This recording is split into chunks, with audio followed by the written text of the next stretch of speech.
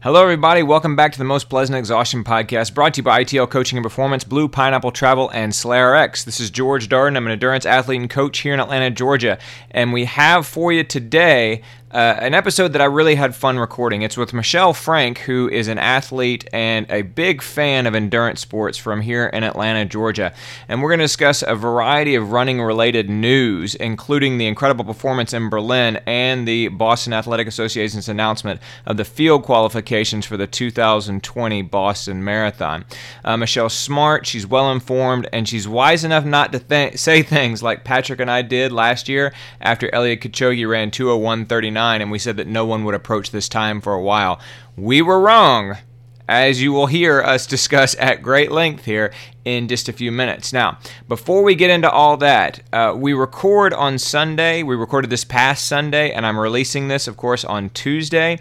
And that's problematic when it comes to a news podcast if, in fact, news breaks between the Sunday recording and the Tuesday release. And that's exactly what happened this week, as a matter of fact. Alberto Salazar, who is the head of the Nike Oregon Project, a former U.S. Olympian and my birthday twin, was banned for 4 years alongside a Nike Oregon Project doctor named Dr. Jeffrey Brown. He is a longtime coach. He might be one of the most well-known coaches in the world, but he's certainly probably the best-known coach in the United States for distance runners. The Nike Oregon Project has been built around him, literally, and I want to say one of the buildings on the Nike campus out there in Oregon is actually named after him. Nike Oregon Project members are some of the best runners in the world. Sifan Hassan, who won the 10,000 meters at the World Championship just this past weekend, set a world record in the indoor mile over the winter, is coached by him and is a Nike Oregon Project member. Galen Rupp, who of course has won a couple of silver medals for the United States, is been linked to Alberto Salazar throughout his entire career. Shannon Roberry, Jordan Hasay, Yamif Kajelcha, Clayton Murphy, Donovan Brazier, Constance Klosterhalfen, all of them are members of the Nike Oregon Project. Even if they aren't necessarily coached by Alberto Salazar directly, they're part of the coaching group that he's the head of. There are 7 Nike Oregon Project's athletes at the World Championships right now, as a matter of fact. Former members of the Nike and Oregon Project, the NOP, include Matt Centrowitz, who of course won the gold medal in the 1500 for the United States in the 2016 Olympics. Mo Farah, who's won all kinds of medals and championships over the last several years. Mary Kane, Cam Levins, who we've talked about on the podcast before, Luke Puskedra, many, many others. A lot of them left the training group after the 2015 and 2017 reports emerged, suggesting that maybe Salazar was up to some not-so-good things. Generally speaking, and we're going to talk more about it next week, but Alberto Salazar was sort of known for aggressively using supplements and infusions and that sort of thing. He kind of gamed the therapeutic use exemption process, and he would always be hunting for off-label side effects of legal drugs that could somehow be beneficial to his runners. Kind of following the letter of the law, but not always following the spirit of the law, if you want to think of it that way. The USADA decision, the US ADA decision, however, said that he, quote, trafficked testosterone, a banned performance-enhancing substance, administered a prohibited IV infusion, and engaged in tampering to attempt to prevent relevant information about their conduct from being learned by US ADA, unquote. So he clearly crossed the line, according to the investigation they've had ongoing for the last 4 years here. And as I mentioned, starting today, starting October 1st, he's banned for the next 4 years. His response, he said, quote, I am shocked by the outcome today. Throughout this 6-year investigation, my athletes and I have endured unjust, unethical, and highly damaging treatment from USADA. I have always ensured the WADA code is strictly followed. The Oregon Project has never and will never permit doping. I will appeal and look forward to this unfair and protracted process reaching the conclusion I know to be true. I will not be commenting further at this time. So, didn't want to leave that out, and I really regret the fact that it came out on Monday and we talked to Michelle on Sunday, because she certainly would have had a lot to say about it. But Patrick and I will talk more about it in this week's podcast, and maybe we can talk Michelle into coming on the phone or something like that and offering her 2 cents on this bombshell piece of news that came out just the last couple of days here. Before we get into the rest of the news, before we get into the podcast with Michelle here, I did want to do a quick bit of business here and talk about our sponsors. Of course, we're sponsored by ITL Coaching and Performance. You can find them at itlcoaching.com. ITL Coaching and Performance exists to build a community of athletes set on reaching goals and serving the community. They have a passion for helping people achieve their goals and dreams. ITL coaches are real people with phones, emails, and the desire to spend time with you during your training. They are vested in ITL athletes. They take a communal approach to coaching, so there's always someone available to answer questions and to help adjust the training schedule. An ITL coach will be glad to meet with you to chat about your goals and find the best plan to help you meet those goals. If you're on the course at Ironman Chattanooga on Sunday, which is one of the reasons why I didn't go ahead and put this out on Sunday after we recorded on Sunday morning, you saw undoubtedly ITL athletes and ITL fans on the bike and on the run. Several ITL athletes competed, and a gigantic chunk of that ITL community showed up to support those athletes. There was a wide variety of athletes that were there, some that were near the front of the pack and some that were closer to the back of the pack. Lots of different people benefit from having a coach, and certainly we saw that at Ironman Chattanooga on Sunday. We're also sponsored by Blue Pineapple Travel. You can find them at bluepineappletravel.com. Blue Pineapple Travel are experienced travel agents who help you design the perfect trip. They are all well-traveled and knowledgeable, and they will be your advocates from start to finish. Now, that line I've actually mentioned a few times here already. Advocates from start to finish is actually really important. If something goes wrong on your trip, a lot of times you have to be left to figure that out by yourself unless you have somebody who has planned the trip for you.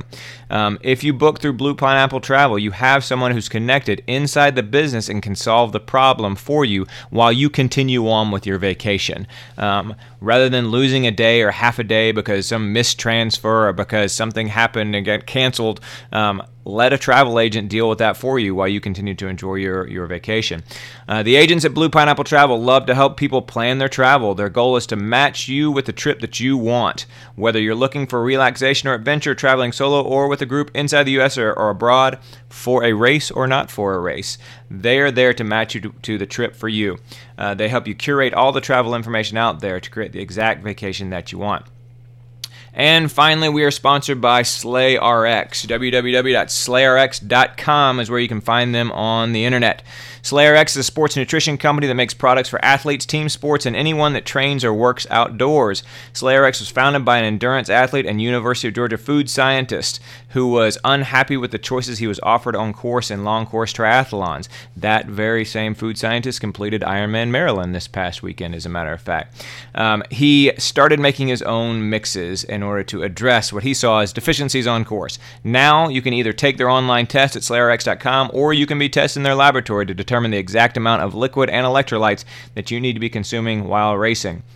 In addition to hydration products, SlayRx offers fueling products like their product Diesel, which is available with or without the optimum level of caffeine that is scientifically proven to legally enhance performance while limiting GI upset and diuretic impact. Currently, SlayRx is breaking out a new project called Spark Plug. It's a throwback to Pop Rocks for all those of us who grew up in the 80s, except that it combines the same electrolytes that are in their other products, encapsulated caffeine, and quickly absorbed carbohydrates. It comes in a plastic tube so it can be carried on the run, and it will work to enhance and fuel your alertness, general happiness, and performance. Here in Atlanta, by the time the year is out, we will have more than 90 days where the temperatures went over 90 degrees. I think today is day 89. That's the first time that's ever happened. And so, needless to say, you need to be paying attention to things like hydration and sodium loss. Also, in case you missed it, the same guy that handed Eliud Kipchoge bottles during his world record marathon at Berlin in 2018 handed them to Kenenisa Bekele in the Berlin Marathon this year. And Kenenisa Bekele nearly broke Eliud Kipchoge's world record. His name is Klaus Henning Skulke, and we talked about him on the podcast last year. He helped them, of course, stay on their hydration plan and thereby became the only, and thereby helped them to become the only two people ever to run under 2:01. So if you think that hydration and particular hydration and custom-made hydration doesn't matter, it clearly does, and I think that's something that both of them benefited from in their race, and it's something that you can benefit from with the customized and tailored different mixes that you can get from SlayRx. And I also, while we're talking about this, I wanted to announce a new effort we'll be doing with SlayRx over the course of the next short while here, monthly questions. Over the next few weeks, send us your questions, put them on our Facebook page, send it to me, George at itlcoaching.com, or pleasantpodcast@gmail.com, and we'll get one of the SlayRx guys to answer them for us. We're going to have them come on and talk to them for a few minutes, about once a month, about hydration, about electrolytes, about whatever it is you need to know, sweat testing, etc. Remember, tell them the Most Pleasant Exhaustion podcast sent you by using the coupon code PLEASANT2019 at checkout on their website, and you'll get 10% off anything you purchase there. Test, don't guess, with SlayRx. Thanks to all of them for supporting us on the podcast. Let's get to it.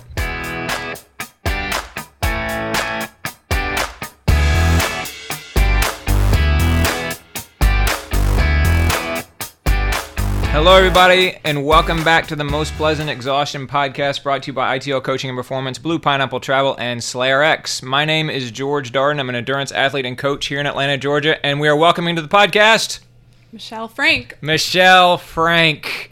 Michelle Frank is a longtime listener of the podcast. Somebody that we've had like 2 minutes worth of your talking on the podcast one time, right? That is correct. So, Peachtree 2018. Who'd you pick up?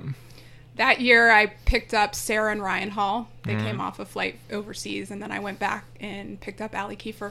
Right on. Sarah Hall, who we're going to be talking about here in just a minute, as a matter of fact. But Michelle is, without a doubt, the most intelligent and most informed person when it comes to endurance sports that is not already on a podcast or writing something on a blog or something like that. And we were able to score her here on the Most Pleasant Exhaustion podcast. Happy to be here. Right on.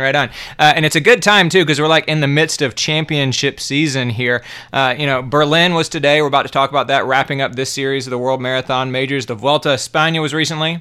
I know you're excited about cycling and everything. I'm so excited about cycling. Kona's 2 weeks away. The 70.3 championships were recently. I know you're shocked that Daniela Ryf won again. World Swimming Championships were recently, where Simone Manuel became the first woman ever to win 7 medals at a single championship. Pretty incredible. Ineos 159, Breaking 159 is coming up the same day as Kona in just a couple weeks. The World Track Championship is currently going on. The World Cycling Championship is wrapping up today after a week. It's an exciting time to talk about the news, Michelle Frank. Yeah, loving it. So let's talk about Berlin, though. Let's talk about it. So I got a message from you in the middle of the night. What did that message say? Well, once again, George decided to sleep through one of the most exciting men's marathons in the history of marathoning. So, we watched a run that was only 2 seconds off the world record, and a women's race that basically came down to a foot race the last 2 kilometers, and that's always great to watch. So the men's race was all about time, racing the clock, and the women's race was really racing. So right on. It was awesome. Very Worth cool. it waking up at 4 a.m. You actually woke up at 4 a.m. to watch it? I actually didn't set an alarm this year, whereas last year I set an alarm because I wanted to see Kipchoge trace the world record.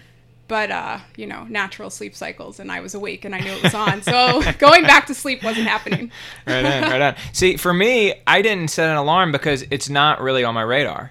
And I think it's in part not on my radar because the 159, Ineos 159, is sucking up so much of like my attention when it comes to being a fan and all that sort of thing. Like I've already set up how I'm going to watch that.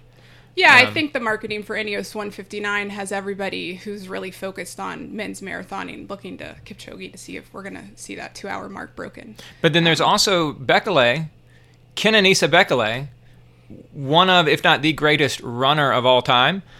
Every time you kind of think he's done, he's not. He's not.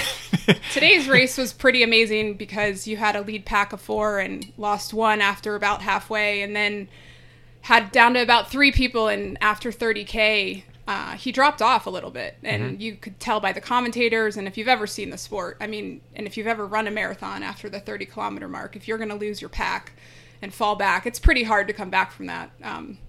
But a few kilometers later, he was back up there, and then it was watching him run to the finish. I'm not sure his feet were touching the ground. It was pretty amazing. Right on. Kenenisa Bekele he's the world record holder in the 5,000 meters. He's the world record holder in the 10,000 meters. And just to put that in perspective, his 5,000 meter world record is 12:37. That's crazy. 12:37. His 10,000 meter world record is 26:17. Smoking fast. And now he's the second fastest marathoner of all time, having missed Eliud Kipchoge's record by 2 seconds, running 2:01:41 there in Berlin. He's, like I said, he's the greatest runner of all time. Arguably one of the greatest runners. Not the greatest marathoner necessarily, but the greatest runner of all time. He's won 3 Olympic gold medals. He's won 5 World Championship gold medals. He's won 1 World Indoor Championship gold medal, and he's won 11 gold medals in the World Cross Country Championship, which is just a stunning number of gold medals. And he's brilliant.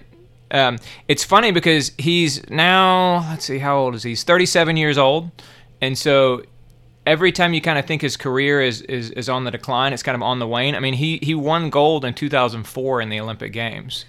Yeah, I mean, the amount of years that he can spend at the top of his game across, a variety of distances is pretty incredible. And I think he's shown us many times not to count him out. There was no hype about him leading up to Berlin. Yeah. There was, nothing really out there. But he came blazing. Right. Well, he's interesting too because he owns like a hotel or something in Addis Ababa. Like, that's going to be his next thing. He's going to, right. be a hotelier.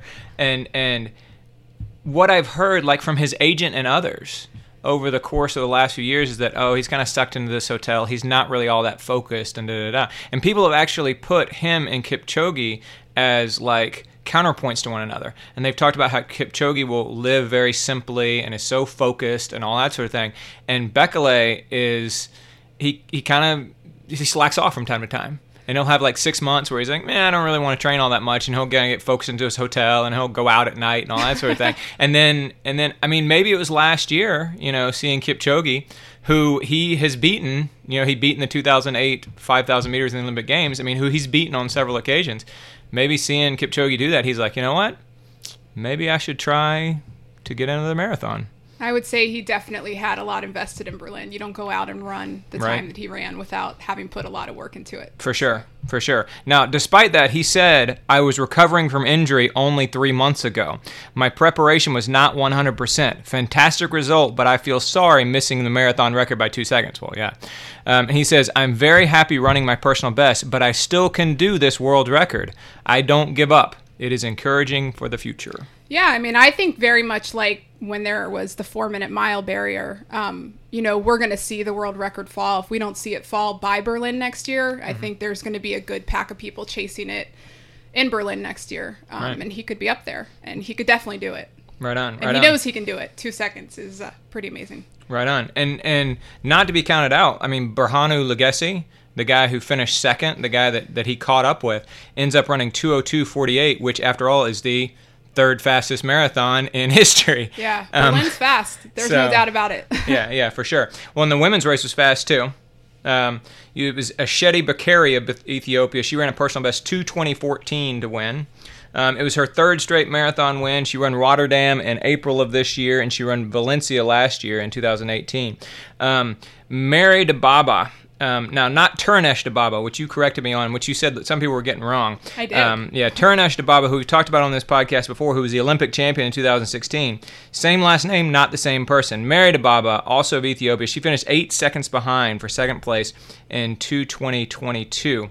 And then Sally Chipjiguf of Kenya was third, almost a 2-minute personal best in 2:21:06. Yeah, Bakari and Dababa ran shoulder for shoulder for probably at least the last 7 kilometers, and Dababa just kind of stayed off to the side, off of her shoulder. And then she tried to make a few moves between 40 and 42 kilometers. She went ahead of her twice, but Bakari responded every time. And then, like I said before, I was just thinking that Bakari probably definitely does strides after her easy run. Yeah, she does. Her final pickup was, 8 seconds, and she only cleared that probably over the last half of a kilometer or something. Right on. It was a good foot race. You don't often get to see a sprint to the finish in a world marathon major, so It was exciting to watch. Do they start the men and the women at the same time in Berlin, right? That's the problem with Berlin, is you have kind of the old-fashioned start where the women don't get a head start. So you could tell that the cameras had a lot of trouble keeping up with the female leaders. We didn't see anybody behind whoever was in the lead pack. The Americans weren't ever really in the lead pack, kind of from the get-go. we never really saw them on camera. But yeah, that's one of the downsides of Berlin is the lead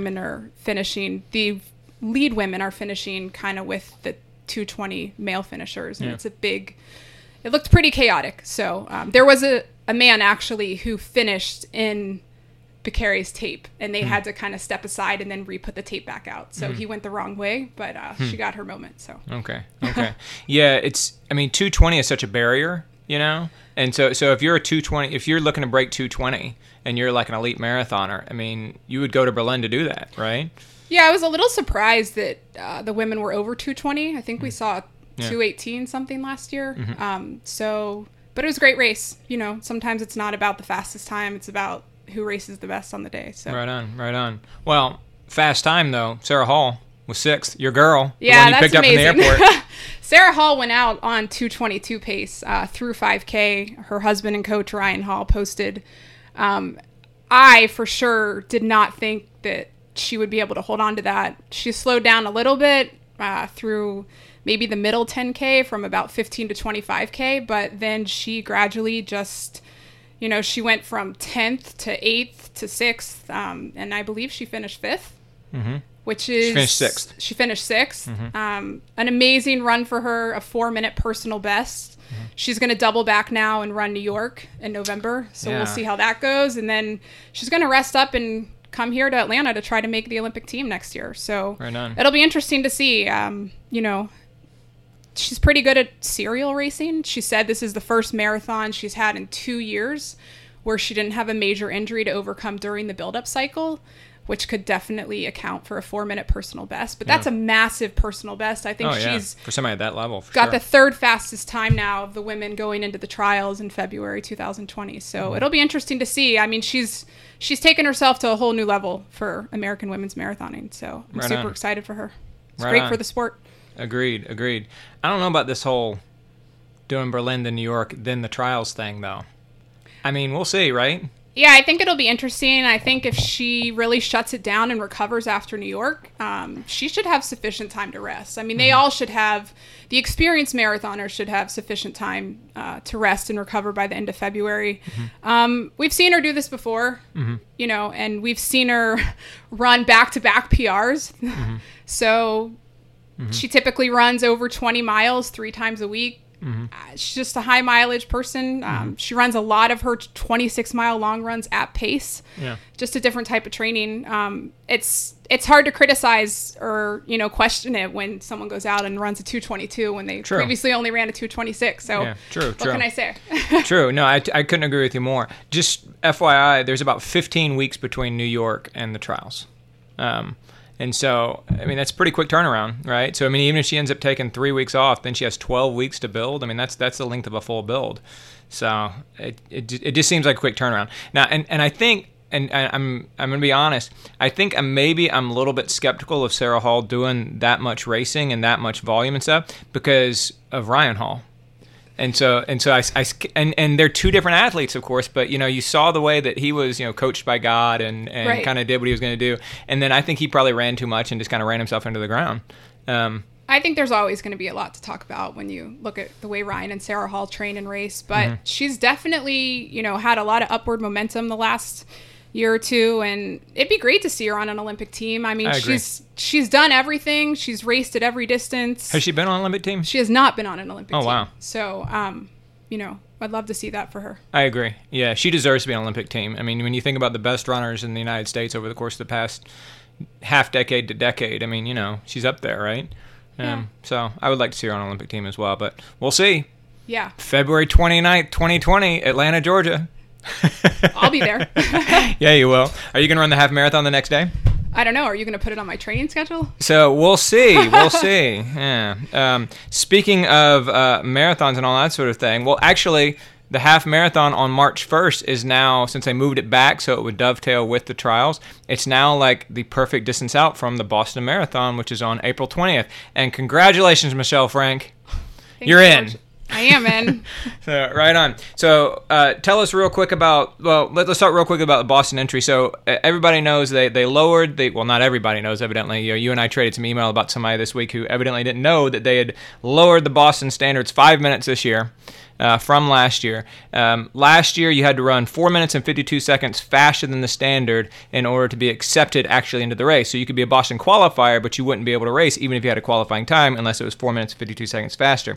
They lowered all the qualifying times, but then, sure enough, people just started kind of continuing to meet those qualifying times, which I was impressed by. So I initially thought everybody was going to qualify, and I said that on this podcast. I was totally wrong. I amended that within the last couple of months to say it's probably going to be 90 seconds to 2 minutes. You continually amended that to get increasingly higher and higher for the amount of time that the cutoff was going to be. So making you, who had about 3 minutes, 2 minutes and 50 seconds, who had 2 minutes and 50 seconds in hand, increasingly nervous, I am sure. So sorry about that. But ended up being a minute and 39 seconds. Yeah, a minute and 39 You had seconds. 71 seconds to spare. Amazing. I'll take it. Right on. So did you say the field size is 31,000 this year? That's an increase?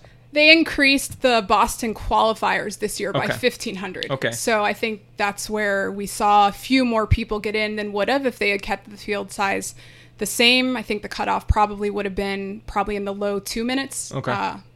But I do believe there are around 3,000 runners that qualified that are not going to get to toe the line. There were, yeah. So 27,288 qualifiers applied, and 24,127 qualifiers were accepted. So that's just over 3,161 qualifiers. Sounds right. Yeah. So yeah. I mean, that's a significant portion. I mean, that's 3,000 people who are pissed, right? I'm very happy not to be one of those 3,000 people. So, Michelle, you qualified last year at CIM, and you've been trying to qualify for a while. Last time you did Boston was when? I was in Boston in 2013. It was my 5th marathon. I had gotten into marathoning in 2011, and it was the first year that they had reduced the standards. I was a little bit younger then. So I went there and had a great race. I ran a PR, ran the course really smart for all the disasters you hear about first-time Boston runners. Mm-hmm. And then took a few years to have another child, switch my job, build a house, and then decided I wanted to go back in 2017. The dates are a little tricky for me. I'm a CPA, so I have to deal with tax season. And, right. So Michelle always sends me angry emails whenever I say on the podcast that you need to pick a race that fits in the rest of your life, because the Boston Marathon is never going to fit in your life given That's that you're a CPA. So anyway, keep going. Yeah, so I first I wanted to qualify for 2018 because the dates were perfect. So I went to Philly in the fall of 2016 and suffered a bit of hypothermia, ran about a 4-hour marathon there, and then started working with George in January 2017, and we went up to Maine, ran a great race, but it turns out that running 10 miles down a mountain just didn't work for me, so kind of walked it in the last 10 kilometers. You got to meet Joan Samuelson at the start. I did, and that was totally worth it. I got to go to Maine, which was awesome. I actually take blame for you not doing well in that race, because I was so adamant that you meet Joan Samuelson before the start, and you said you met her like 30 seconds before the start, and then you had to throw off all your clothes and run at the starting line, right? Yeah, I was actually literally going to the bathroom in the woods, and there she was, and she was available to take a picture, and everybody started screaming for me because my whole group of friends knew that I had wanted to see her, and that George wanted a picture of me with her. That was a big deal for the weekend. That was more important, I think, than my marathon time, actually. But yeah, so the weekend was a success. Well. Make no mistake, it was definitely a successful weekend thanks to the fact that you got the selfie with Joan Benoit Samuelson. So then I double backed and tried to just do one of those last chance marathons and went up to Erie in September. And turns out running a marathon when you have a pneumonia is really tough. So I DNF'd that race. It was the first time I had ever done that. And that was probably one of the lowest points ever of my athletic history. And took the next year off, and then was going to go to Chicago last year. And we had been planning to do that for pretty much a year because I had a guaranteed entry. Mm-hmm. And then right before Chicago, felt like I was coming into some great fitness, and then I got E. coli. So that was really sad. That was about 8 weeks I was down and out. And then between you and another friend, convinced me to go out to Sacramento, try one more time in December. So I felt like I spent all of 2018 training for a marathon. You did. But it all came together. So right on. Super excited. And then you just wait. You know, it was about 300 days from finishing and qualifying until they opened registration. So then you register, and then you just wait again because not everybody that qualifies gets in. Yeah. So that was a little stressful. It took about 10 days, right? Yeah, it was 10 really long days. I mean, it was a Monday, and I think, you know, you're checking your email constantly till Friday, and then it's going to be the weekend. So the Boston Athletic Association is probably not going to do business on a Saturday, Sunday. And then they officially announced on Monday that not everybody would be accepted, and everybody had predicted there would be a cutoff, but nobody knew for sure. But we found out exactly 8 days after we registered that not everybody was getting in. And then it was 2 more days before they actually announced what the cutoff was and started sending the acceptance emails. So, right on. Yeah. Right on. And since Michelle is a CPA and she is into numbers, she spent a whole lot of time on Let'sRun.com forums and various things, listening to supposed experts. Okay, but I don't ever go on Let's Run. It just so happened it was a little addicting.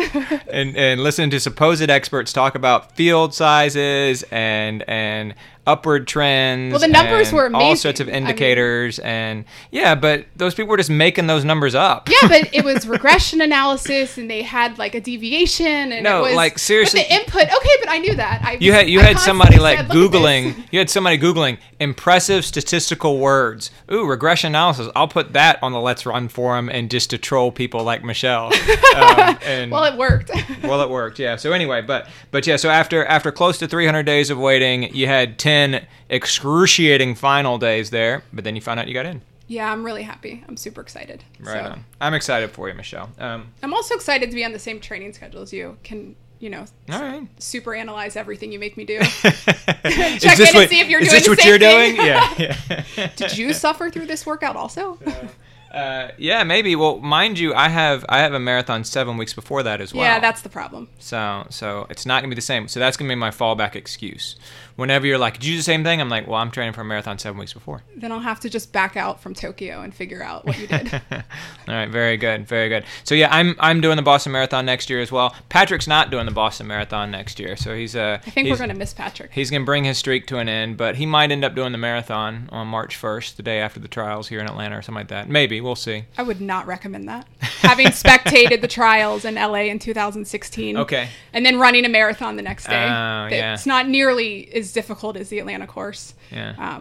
This is my public service announcement to everybody. That's listening. Actually a good public service announcement. So you've actually done Sign this up before. for the half. All Do right. not run the full if you're going to spend 4 hours on your feet the Saturday before spectating. Point taken.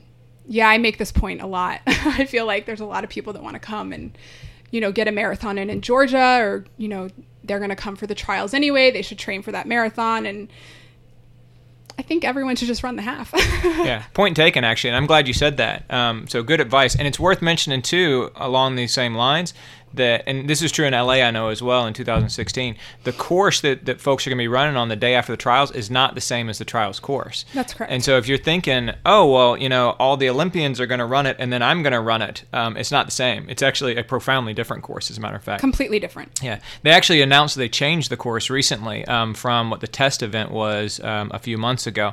And now it's going to be, 3 8-mile loops plus the little 2-mile add-on at the end? Yeah. Yeah. So it's, it's going to be a strategical race. Yeah. Yeah. Very good. Agreed. Very good. Let's talk about some ultra running. You want to talk about ultra running? Yeah. All right. Let's talk about it. So I'm telling you, Michelle Frank needs to come on the podcast more often because I can say ultra running. She's like, sure, I know all about that too. Zach Bitter, new 100-mile world record. Fast stuff. So super impressive. Ran 11 hours and 19 minutes for 100 miles, which is 6:48 per mile. It's incredible. Yeah, it is. He did it at a race, or at a meet, I guess you could call it, called the 6 Days in the Dome. It's in Milwaukee, and it's on an indoor track. Yeah. It takes a special type of person to run around a track for it that does, many miles. Man. Oh, and we'll talk about special types of people doing ultras when we debrief Kat Bradley's interview here in just a second, but yeah, so it was more than a 200-meter track, because eventually it was 363 laps, I want to say it was. So what's the math on that? Yeah, I can't quite do the math on that, but you're the numbers person. But it's more than 200 meters, so it's more than it's like 6 to 7 laps per mile, I would imagine. But yeah, he then continued on running so that he could also try and get the world record for 12 hours, and he slowed down a little bit. And so over the last 40 minutes, he got about 5 more miles, such that he ran 104.88 miles in 12 hours, which is a total of 378 laps. Fast. It's almost incomprehensible. Yeah, so yeah. And mind you, too, that includes time that he like stepped off the track, right? I mean, they're not going to stop the clock. So. Right.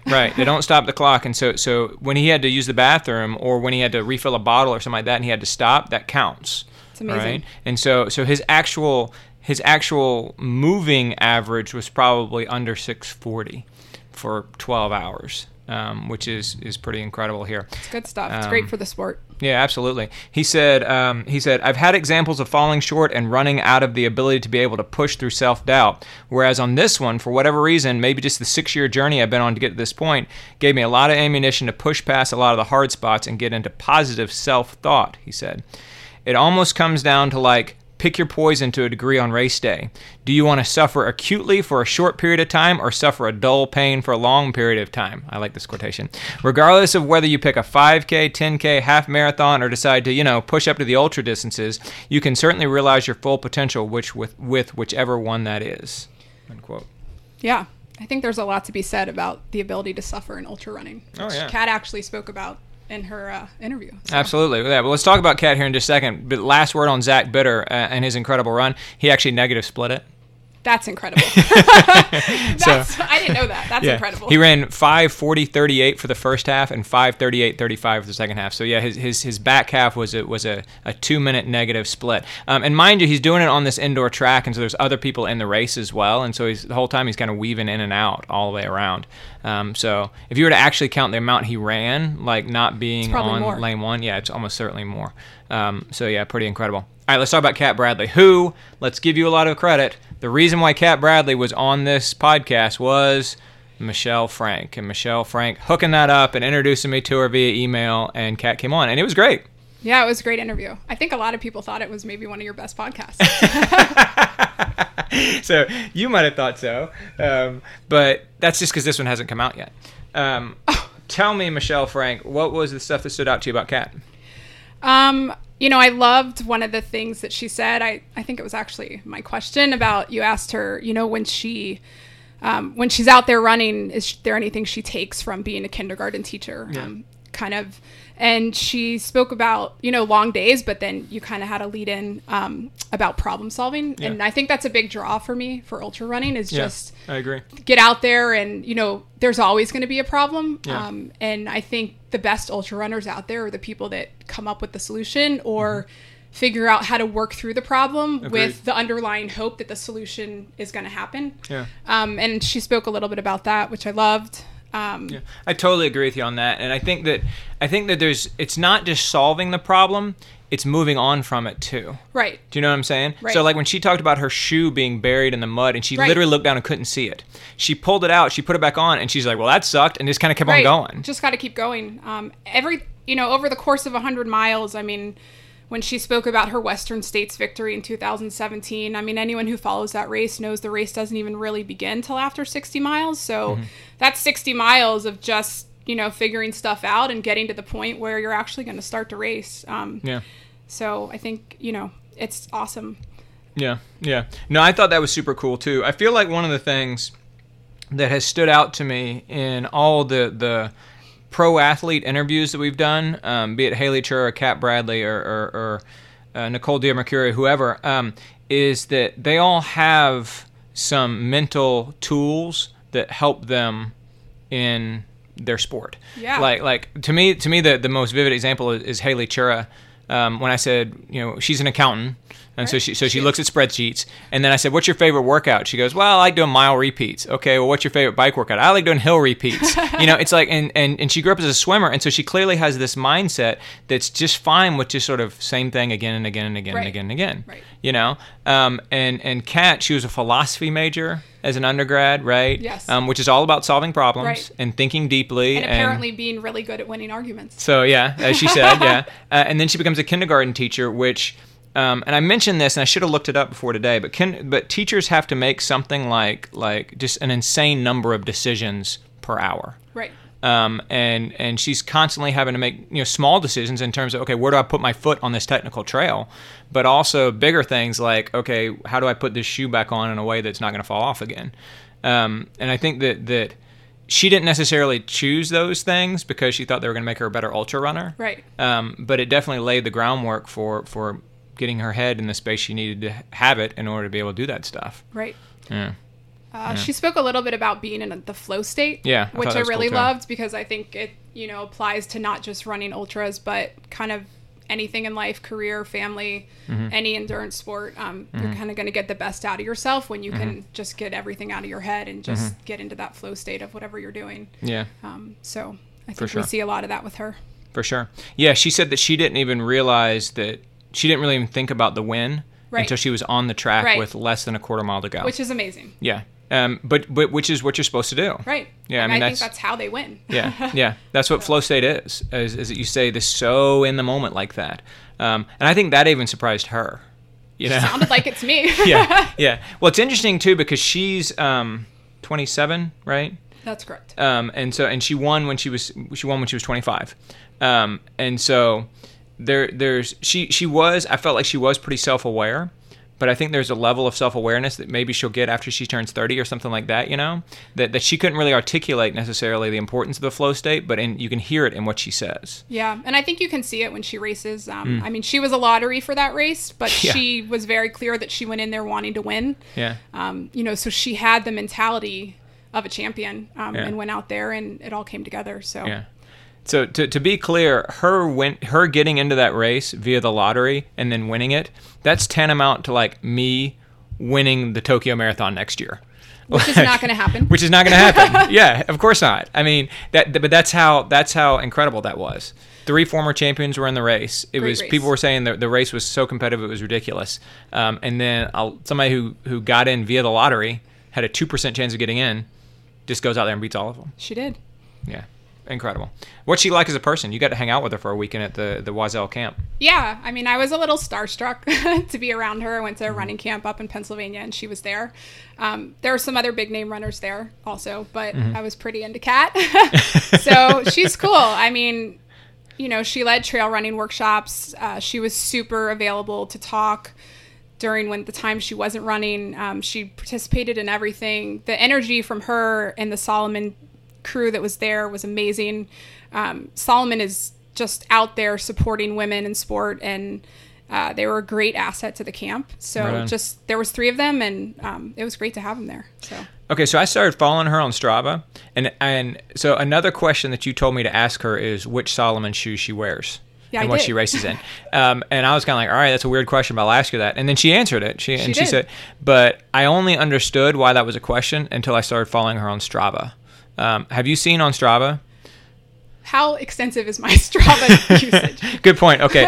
So I only got on Strava to follow you so that I could see your workouts. So you could talk crap to me about how I'm making you do things that I don't do myself. And or you vice told versa. Me to just look at Strava instead of ask you if I was on Strava. I would just be able to see your workouts. So I signed up for Strava, but I don't really follow people. I'm sure that I didn't say it in such a dismissive way as that. I said it in a much more supportive and coach-like manner. If you got on Strava, you would know the answer to your question. I didn't say it with that intonation. I said it in a much, much nicer way than that. Okay. I am certain. Okay.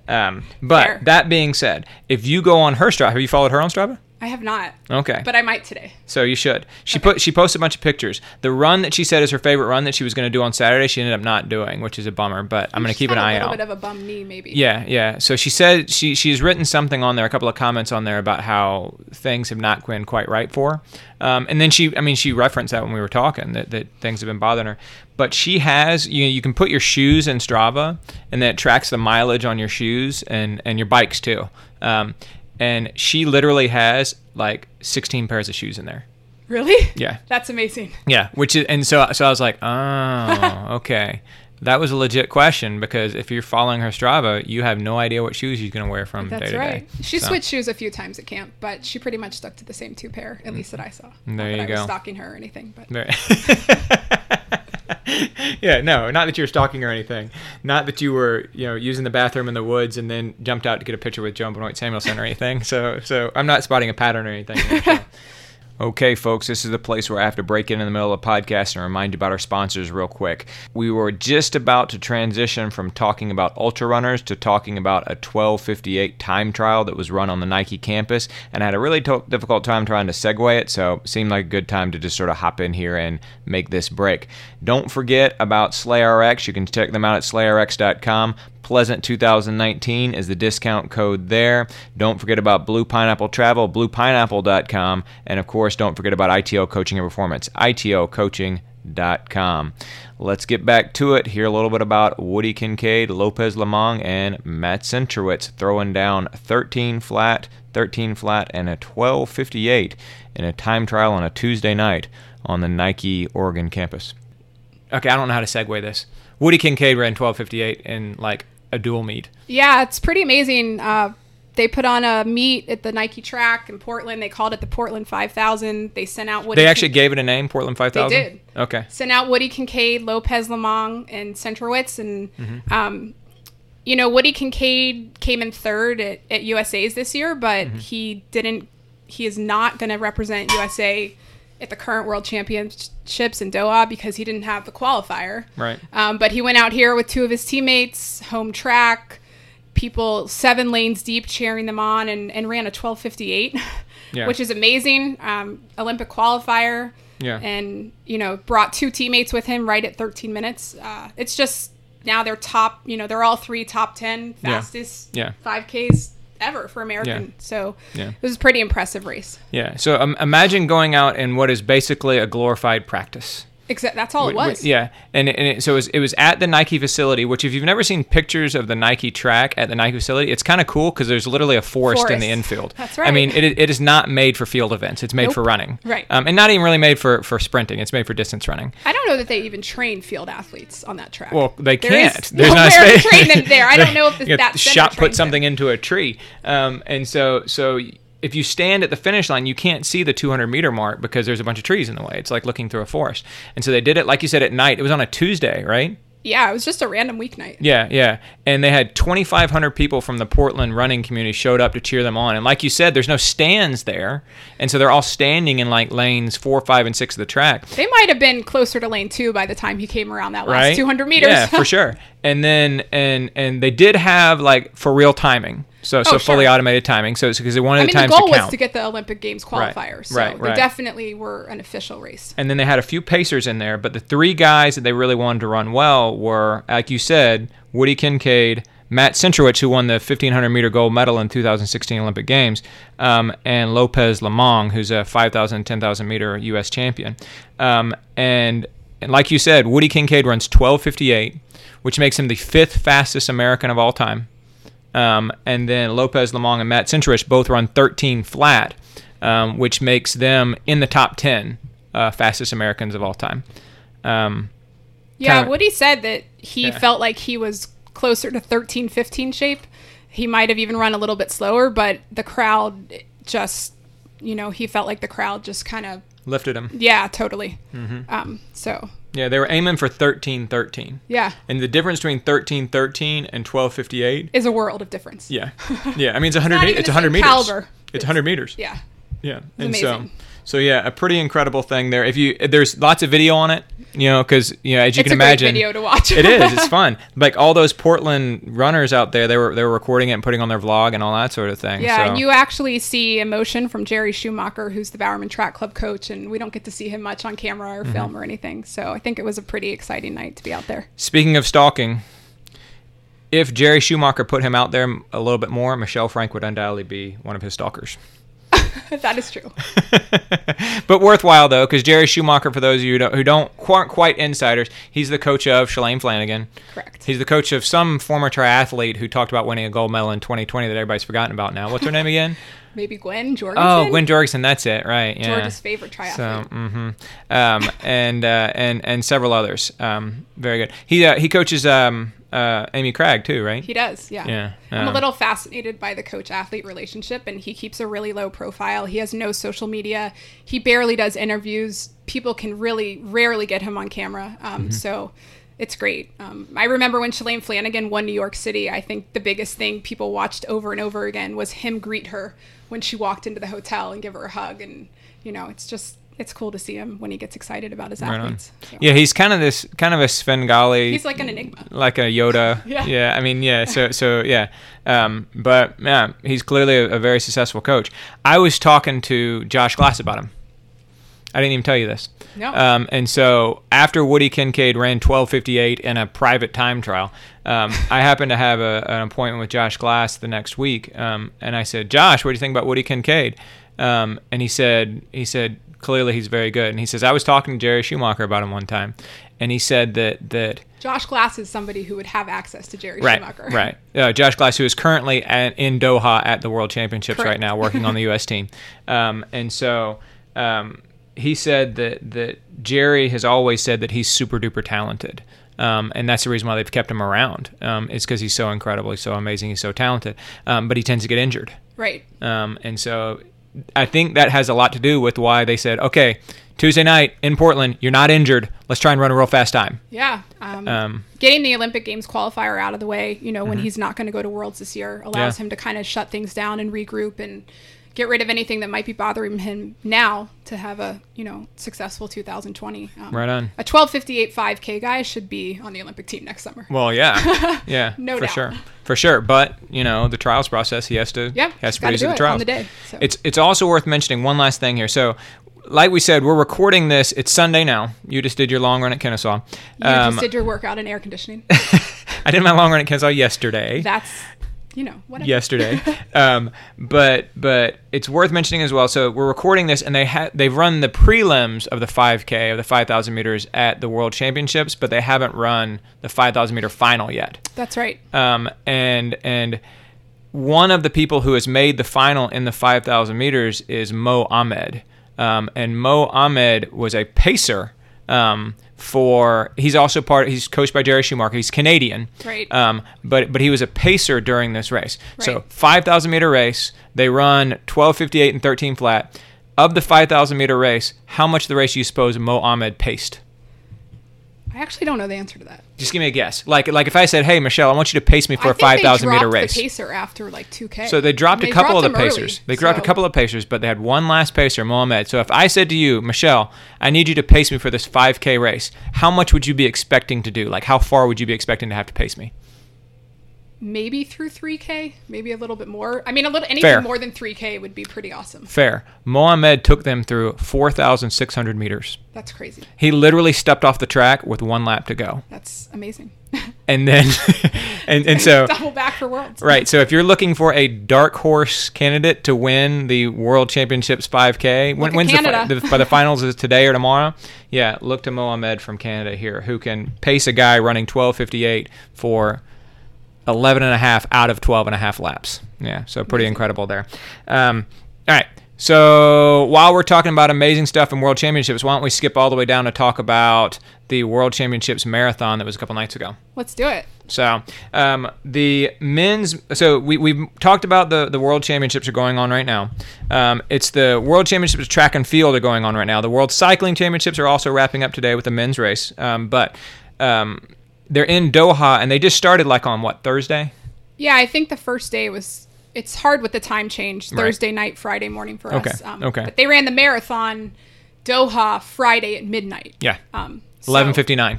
11:59. Yes. Right, which was about 5 o'clock Eastern time. Right. So right. 5 o'clock p.m. Did you and you got up or you didn't get up and watch it? You watched it. I was cooking dinner. You stayed up and watched it. All right. What did you watch it on? I'm awake at 5 p.m. So, well, if you're awake at 4 a.m., it stands to reason that you might be asleep at 5 p.m. I don't know. All right. So 11:59 start. It was 90 degrees at the start with 71% humidity. Yeah, there was a lot of talk leading up to the marathon about whether they were actually going to cancel it which is crazy because the weather in Doha anyway is not favorable for a marathon or even a world track and field championships. But the stadium has air conditioning for the athletes who compete in the stadium, but the marathoners and the race walkers, they don't get to compete in the stadium. Let's take just a minute and just repeat what you just said. The stadium is air conditioned. That is correct. It is. Yeah. Okay. Just keep going. But if there's ever like a more so Doha, for those of you who aren't aware, it's the capital of Qatar. Qatar, UAE, Bahrain, those countries. If Ironman sold it to Bahrain. I think, so track and field. Absolutely. Well, so is there are two World Tour cycling teams. One is Team Bahrain and one is Team UAE. And so yeah, the Middle East right now is really trying to make an impact on endurance sports. And so the IAAF put the World Championships in the capital of Qatar, in Doha, where it is 97 degrees right now. Crazy conditions to run a marathon. Yeah. So they start the marathon at 11:59 p.m. They literally run it in the dead middle of the night, but it's still 90 degrees outside and 71% humidity. The winner was a woman named Ruth Chepngetich from Kenya, and she was quoted afterwards saying, "It was hot, really hot, and very tough. Dropping out came into my mind, but I kept going and prayed to finish the race." And she won. Yeah. That's the winner. Usually the winner doesn't talk about, I thought about dropping out. Well, most people that thought about it, I think, did drop out. Right? So, yeah, for sure. That's probably why she won. Right? And she ran, for lack of a better way of saying it, she ran a time that shows how difficult it is. Correct. Yeah, she won it was 2:32 she went in, right? Correct. Yeah, she won in 2:32, which, let's compare that to the Berlin Marathon, which was this morning, which was won in 2:20.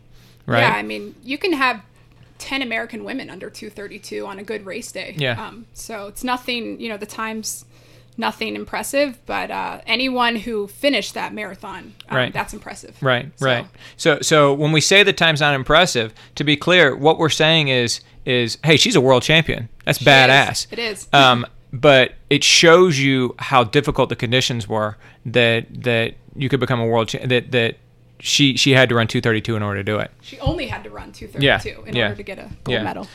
So in those sorts of conditions, and we talked about this a little bit or in difficult conditions. We talked about this a little bit after Boston in 2018 or 2019, earlier this year. No, 2018, of course.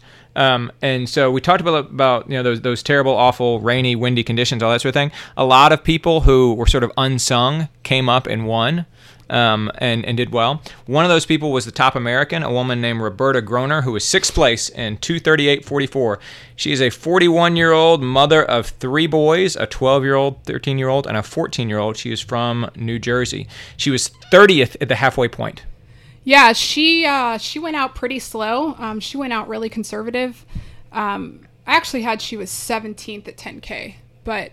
And then I'm going to trust. And then she dropped back a bit. And then she dropped back a bit, yeah. But I think that, over the last half, you saw her go from 17th, and then she was 10th, and then, she was 8th, and then she was 6th. So she was just picking people off one by one. She said after in an interview that the biggest thing she did was just stay hydrated. Mm-hmm. She ran with a handheld, which... most of us who run marathons, even recreationally, don't want to do. Yeah. But that was probably the smartest move of the day for her. Mm-hmm. And, she's coming off a 2:29 in Rotterdam earlier this year and gearing up for the trials. But we're also going to see her double back in New York. Yeah. So she had already accepted her invite to New York when USATF extended the invitation to her for Worlds, and kind of got together with her coach and decided they would do both. Right on. It's a great day for her. Fantastic. Yeah, and actually the fact that she ran 2:29.09 at Rotterdam gives you an indication of, okay, what is she capable of? Yeah. And then, so she was 9 minutes slower at this race. Right. Yeah, and it's not like she had a bad race. She finished 6th. She had a good race. And not only is she a mom of 3, but she works as a nurse. So right on. And yeah, busy woman. She works full time. She runs 100 miles a week, she said. So yeah, pretty incredible. Yeah, and like you said, next up, New York City Marathon. So it'll be interesting to see how she does at New York City. Right. Not only because, I mean, I feel like this race, okay, so not taking anything away from Berlin and the 2:22 that Sarah Hall ran, because she's going to circle back and do New York as well. But this was a draining race. Yeah, I mean, it's going to be interesting to see how Roberta recovers, to get back on the start line at New York and to have a good day there. Right on. But, she'll show up. So Right on. She said afterwards, "My kids can see something that I do passionately. We all do something passionately, right? Could be play the piano, whatever you want it to be. Do something. As long as it's something you love to do with your heart, that's all you got to do. Once they asked me to do Worlds, I mean, I'm 41. It's absolutely an honor for me to come out here and represent my country." That's right. Yeah, cool stuff, right? I might be getting a little bit choked up. Well, Michelle's a little bit cold, more cold and calculating than I am. She's like, whatever, 3 kids, nurse, 100 miles a week. She's a badass. And I'm like, but I always say that I do appreciate, and we talked about this with Katie Ferguson a few weeks ago. I want my kids to do something and have something they're proud of. And I don't care what it is. It can be acting, it can be singing, it can be art, it can be drawing, it can be running, it can be soccer, it can't be football. Of course not. but there's all sorts of things it can be, And I just want them to have something that they can take pride in. And I think it's really cool that she's modeling for her kids, apply your passion to something and take pride in it. Yeah. And just one other comment. I think America was only one of 2 countries to have all 3 of their entrants in the marathon actually finish the race. Is that right? Yeah, it was a pretty tough day. For sure. Pretty much every other country saw at least one person from their trio drop out. So, shout out to Carrie Demoff, who got 13th. Mm-hmm. She races for Bowerman, not the elite track club, but kind of the second tier. She had a great race, finished in 13th, got as high as 10th. So, great run for everybody. Finishing is awesome. She was running with Roberta in the first half. Yeah, I think they really worked together. I think that was their plan. Mm-hmm. But on a day like that, typically one person's going to start to feel a lot better than the other. So It was Roberta's day. A great race for her. Yeah, just right on. fantastic. Right on. Who was the third American woman there? Yeah, I don't know. All right, we'll look it up here in just a second. And while we're looking it up, I want to mention something that popped up on Twitter recently, and I just kind of want to get to what you have to say about it, and it's worth mentioning here. So Japan Running News, do you follow them on Twitter? Of course. So Michelle is the person that I count on whenever something on Twitter and Instagram happens and gets posted. She will send me the screenshot and say, "Did you see this?" I'm like, "Of course I saw this." In the back of my mind, I'm like, "I totally didn't see that," because you're more active on Twitter and Instagram than I am. But I'm more active on Strava than you are. And so Japan Running News, who's do you know the guy's name from Japan Running? I can't remember his name. I can't remember it. I don't know if I can pronounce it. Well, no, it's an American guy. We talked about it last year. Because he's this guy, he's an American expat, and he's like buddies with Yuki Kawauchi, and he has kind of served as a de facto agent for Yuki Kawauchi. He actually put a post on the Japan Running News blog couple of months ago, and he went out and ran the Tokyo 2020 Olympic marathon course on the day that the men are going to be running it next year, and he started at the time that they're going to be starting. And how was that? Hot. Brutal. Yeah. And it was cool because he said while he was out there doing it, he saw these other like Olympic level athletes doing it too. Yeah, I mean, I think Doha had a lot of slack for the marathon, and there's people that say, well, that's going to be the conditions or similar conditions at the Olympic Games next year. Mm-hmm. I guess we'll see. Yeah, he said it was hot. Yeah. So they're starting it at like 6 or 6:30 a.m. There's people who have said, hey, you need to start at midnight the way the Doha did. We'll see. By the way, one other thing about Roberta Groner. She stayed on American time. She stayed on Eastern time. I knew you were gonna say that. Yeah, which is cool, right? Yeah, it's awesome. So she went to bed at 2 a.m. and woke up at 2 p.m. Yeah. So that was smart. I mean, that's really smart. Yeah, because she said, she basically looked at it and said, why would I try and adjust for jet lag when I have to race in the middle of the night? Right. Yeah. Makes sense. Yeah, it makes perfect sense. So I thought it was cool. Okay, so anyway, Japan Running News on Twitter posted up to this point. It's changed now because this was before Kenenisa Bekele's run this morning and all that sort of thing. But they posted the top 10 marathon times by country. And what they did is they took the 10 best times in Kenya, and the 10 best times in Brazil, and the 10 best times in Korea, and the 10 best times in the United States. And they averaged them all together, and they said, okay, what country right now has the best averages? They did the women and they did the men. So right now, if you take the top 10 2019, this is just this year, 2019 world times, and you average them together, you get 219.45 for the women, which is pretty impressive. Amazing. Yeah, for sure. Number one country, who do you suppose it is? Kenya? Kenya is correct with 221 flat. Number two country, who do you suppose it is? Japan? No, Japan's Ethiopia? number 3. Good guess. Okay. Ethiopia's number two. Okay, I'm not that 221.21. Japan is number 3 with 225.23, and number 4 is America. the United States. Yeah, 227.24. I think the most impressive thing about that is just marathoning in Japan is just it's unbelievable. Incredible. Yeah. So Yeah, for sure. I couldn't agree more. So the Tokyo Marathon. So I got into Tokyo for March 1st of next year, and I was kind of looking and sort of starting to think about goals and where I wanted to finish and all that sort of thing. Essentially, the time that got me 76th in the New York City Marathon overall would get me about 350th in the Tokyo Marathon. It's super competitive. 350th. That's incredible. There's going to be 300 more. You're not going to beat the more. Japanese people. I know, but that amount of density. Correct. That's incredible. Correct. The country's put a lot of effort and money and publicity into building up running. So right on. Good for them. Yeah, right on. I think it's great.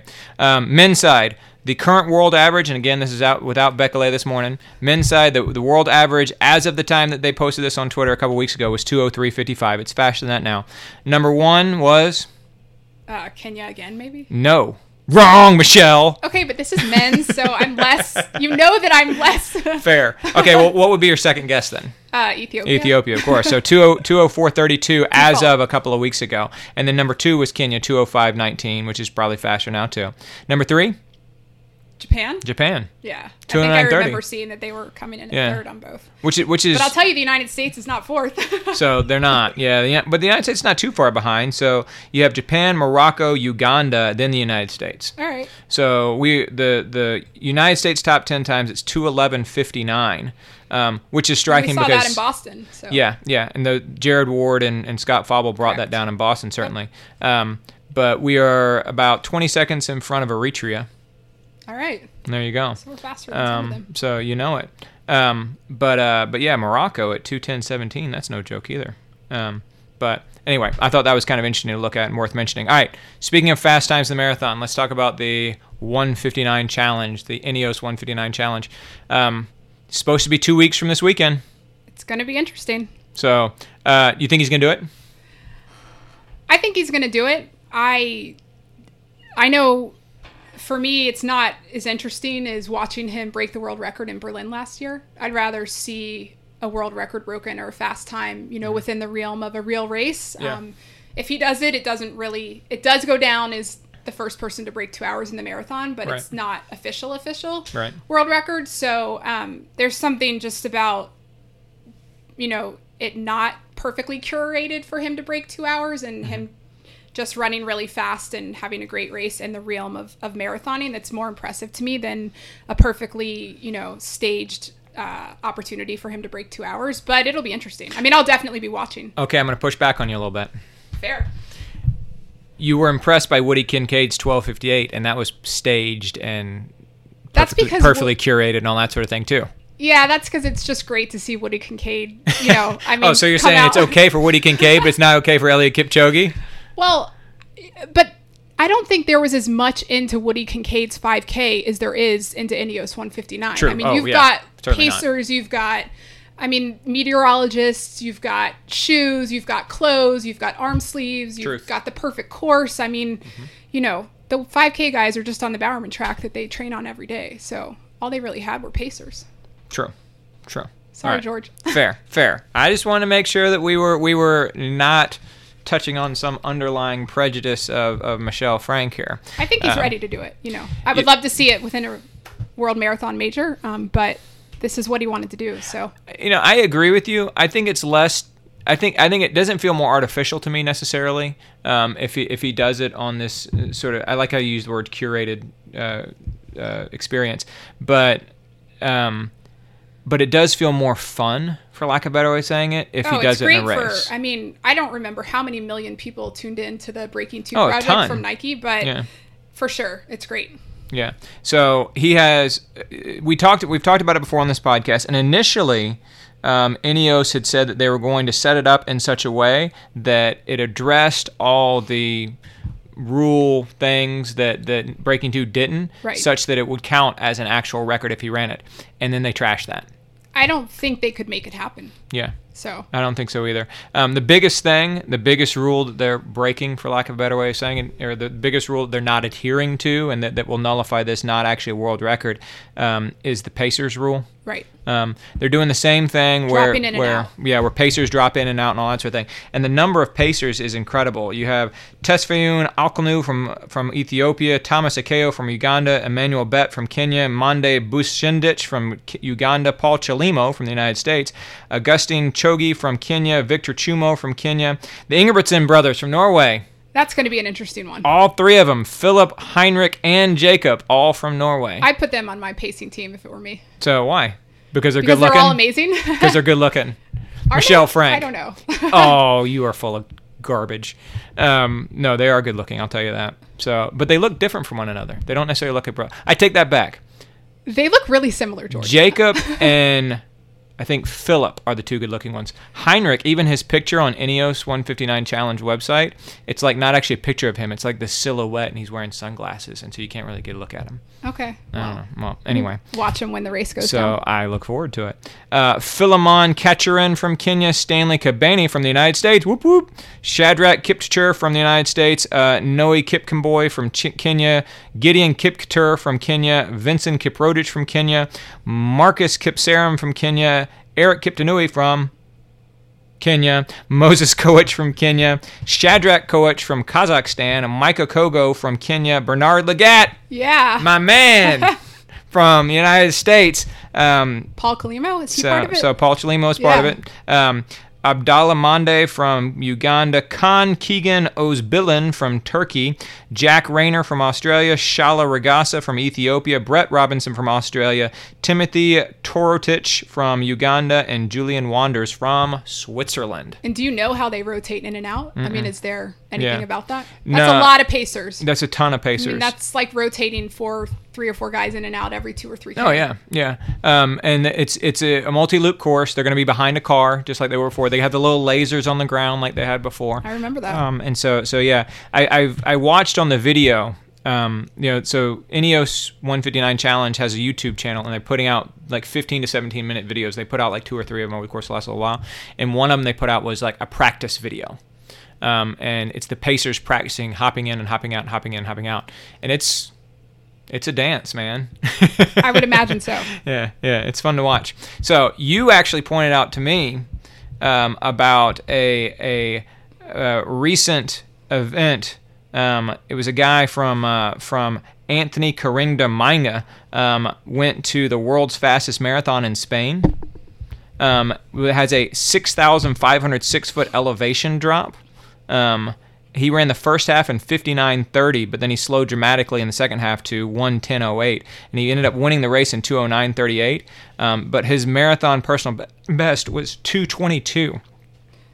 Yeah, it went out a little fast. 59:30. But it kind of stands to reason, okay, so maybe if we want them to do it within the confines of a regular race, maybe.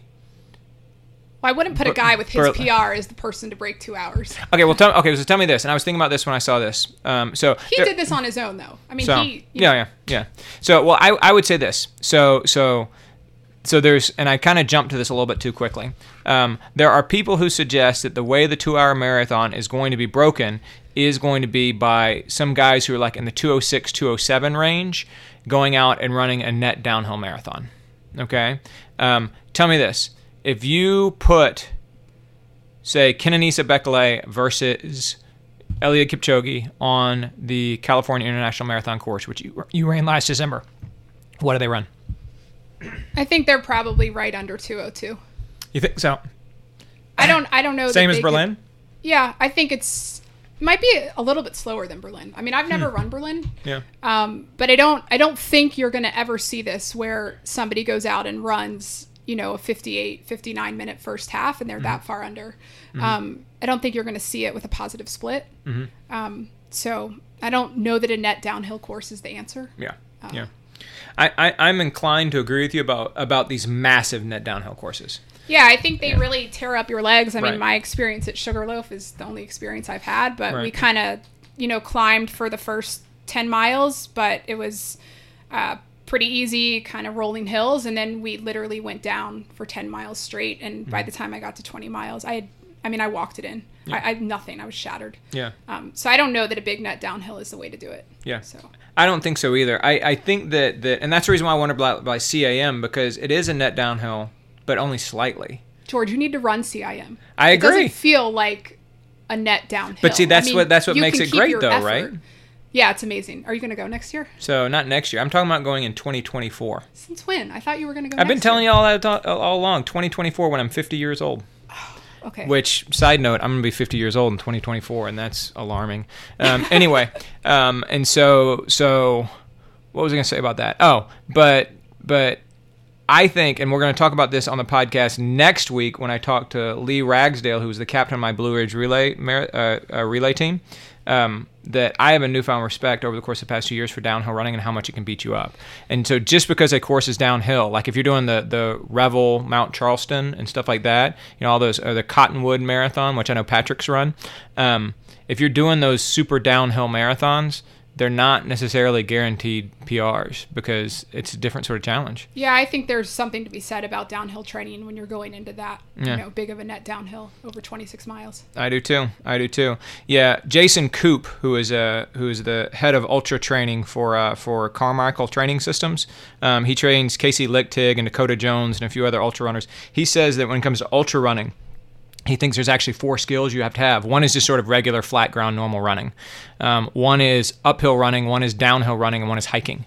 He says you have to actually address all 4 of those needs in your training program. I believe it. And so, downhill running it's actually a skill that you have to address through your training. He says for ultra running, but I would say for any sort of long race, if it has a profound amount of downhill in it.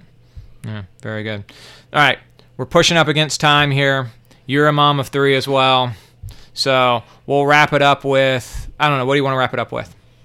I don't know. What do you want to wrap it up with? So it's your podcast. You had, so it's our podcast. Let's talk about Jenny Simpson. So let's talk about Jenny Simpson. So Jenny Simpson at the Fifth Avenue Mile. Yeah. Have you run the Fifth Avenue Mile? Why would I ever go race a mile? Because the Fifth Avenue Mile. So why would that sounds so painful? Oh, it's super painful, but the Fifth Avenue Mile looks damn cool. Don't tell me it doesn't. Okay, I mean if you go, I'll go, but I have no desire to do that. Okay, so Fifth Avenue Mile, as the name suggests, is a mile on Fifth Avenue in New York City, and is a straight shot 1 mile down the street. Maybe Blue Pineapple Travel can plan a trip for us. That is a fine sponsor plug. I appreciate that, Michelle Frank. But it's a straight shot. You can see the finish line from 600 yards out. But it's not flat. So yeah, there's a slight uphill in the first half, right? Yeah. Very slight. Very slight. It's not that massive uphill you get at the 23-mile mark of the New York City Marathon, but so very slight uphill in the first half, very slight downhill in the second half.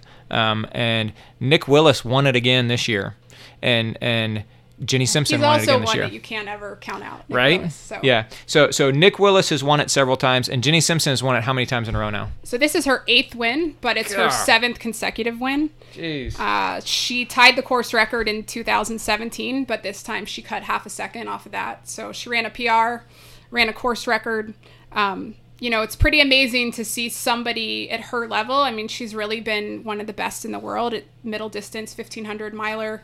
Almost 10 years now. So it's pretty cool to see that deep into the sport and you're still running PRs. Right on. Gives the rest of us hope. Right on. I like Jenny Simpson. She's great, cool. Ambassador for the sport. She's a New York Roadrunner ambassador. She's just stayed with the same coach since college. I mean, she's the real deal. No drama, hard work, world championship, Olympic medals. So I love her. I think most people love her. Right on. She was wearing the New Balance 5280s. She was. Do you think that did it? Do you think that was the difference between the course record and the not course record? Maybe. I mean, I'm sure New Balance would like to think that. I actually asked Jeff Dengate. Who's that? The editor for Runner's World. the guy who does all the shoe reviews. See, this is why you should have been this is the reason why you should have been on the podcast so much sooner. He ran in the 5280s also, and I just responded. In the Fifth Avenue Mile? Yes. All right. And I asked him how they that race that you and I are going to do sometime over the course of the next few years. Right. Along with the continue. continue. What do my workouts look like for a mile? Oh, you're going to hate them. I don't want to do that. Keep going. Keep going. Anyway, so I think if you're up on your toes, they're a great shoe. But my understanding also is they're taking that 5280 and making a marathon version of it with a carbon plate in it. Okay. So that's kind of a shoe that was designed for Jenny to be a miler on the roads. And they're basically have a 5280, so to speak, in the works for the marathon. Okay. So that'll be exciting to see. So they call it the 5280 because there's 5,280 feet in a mile. What are they going to call the marathon version? Well, how many feet are in a marathon? That's exactly right. So what is 5,280 times 26.2? Quick math. Go, CPA. I actually can't do that. And I turned off my phone, so I can't even look at my calculator. No, letting us down. Well, on that letdown note, I think that's probably a good place to wrap up the podcast for this week. So much cool stuff that we didn't get to talk about that we'll be sure to talk about next time here. But Michelle, thanks for being here. Thanks, George. It was fun. So, folks, make sure you reach out to us on the Facebook page. Reach out to us on SoundCloud, wherever it is, on Twitter, wherever it is you happen to reach out. On our new Instagram, and tell us how much you liked having Michelle on the podcast so that she will be inspired and encouraged to come back sometime. George is fully on Instagram now. This is a great change from a year ago. I mean, George has got personal Instagram, Most Pleasant Podcast Instagram. So you're getting there. Right on. I'm working on it. Thanks, Michelle. Thanks, everybody, for listening. We'll see you next time.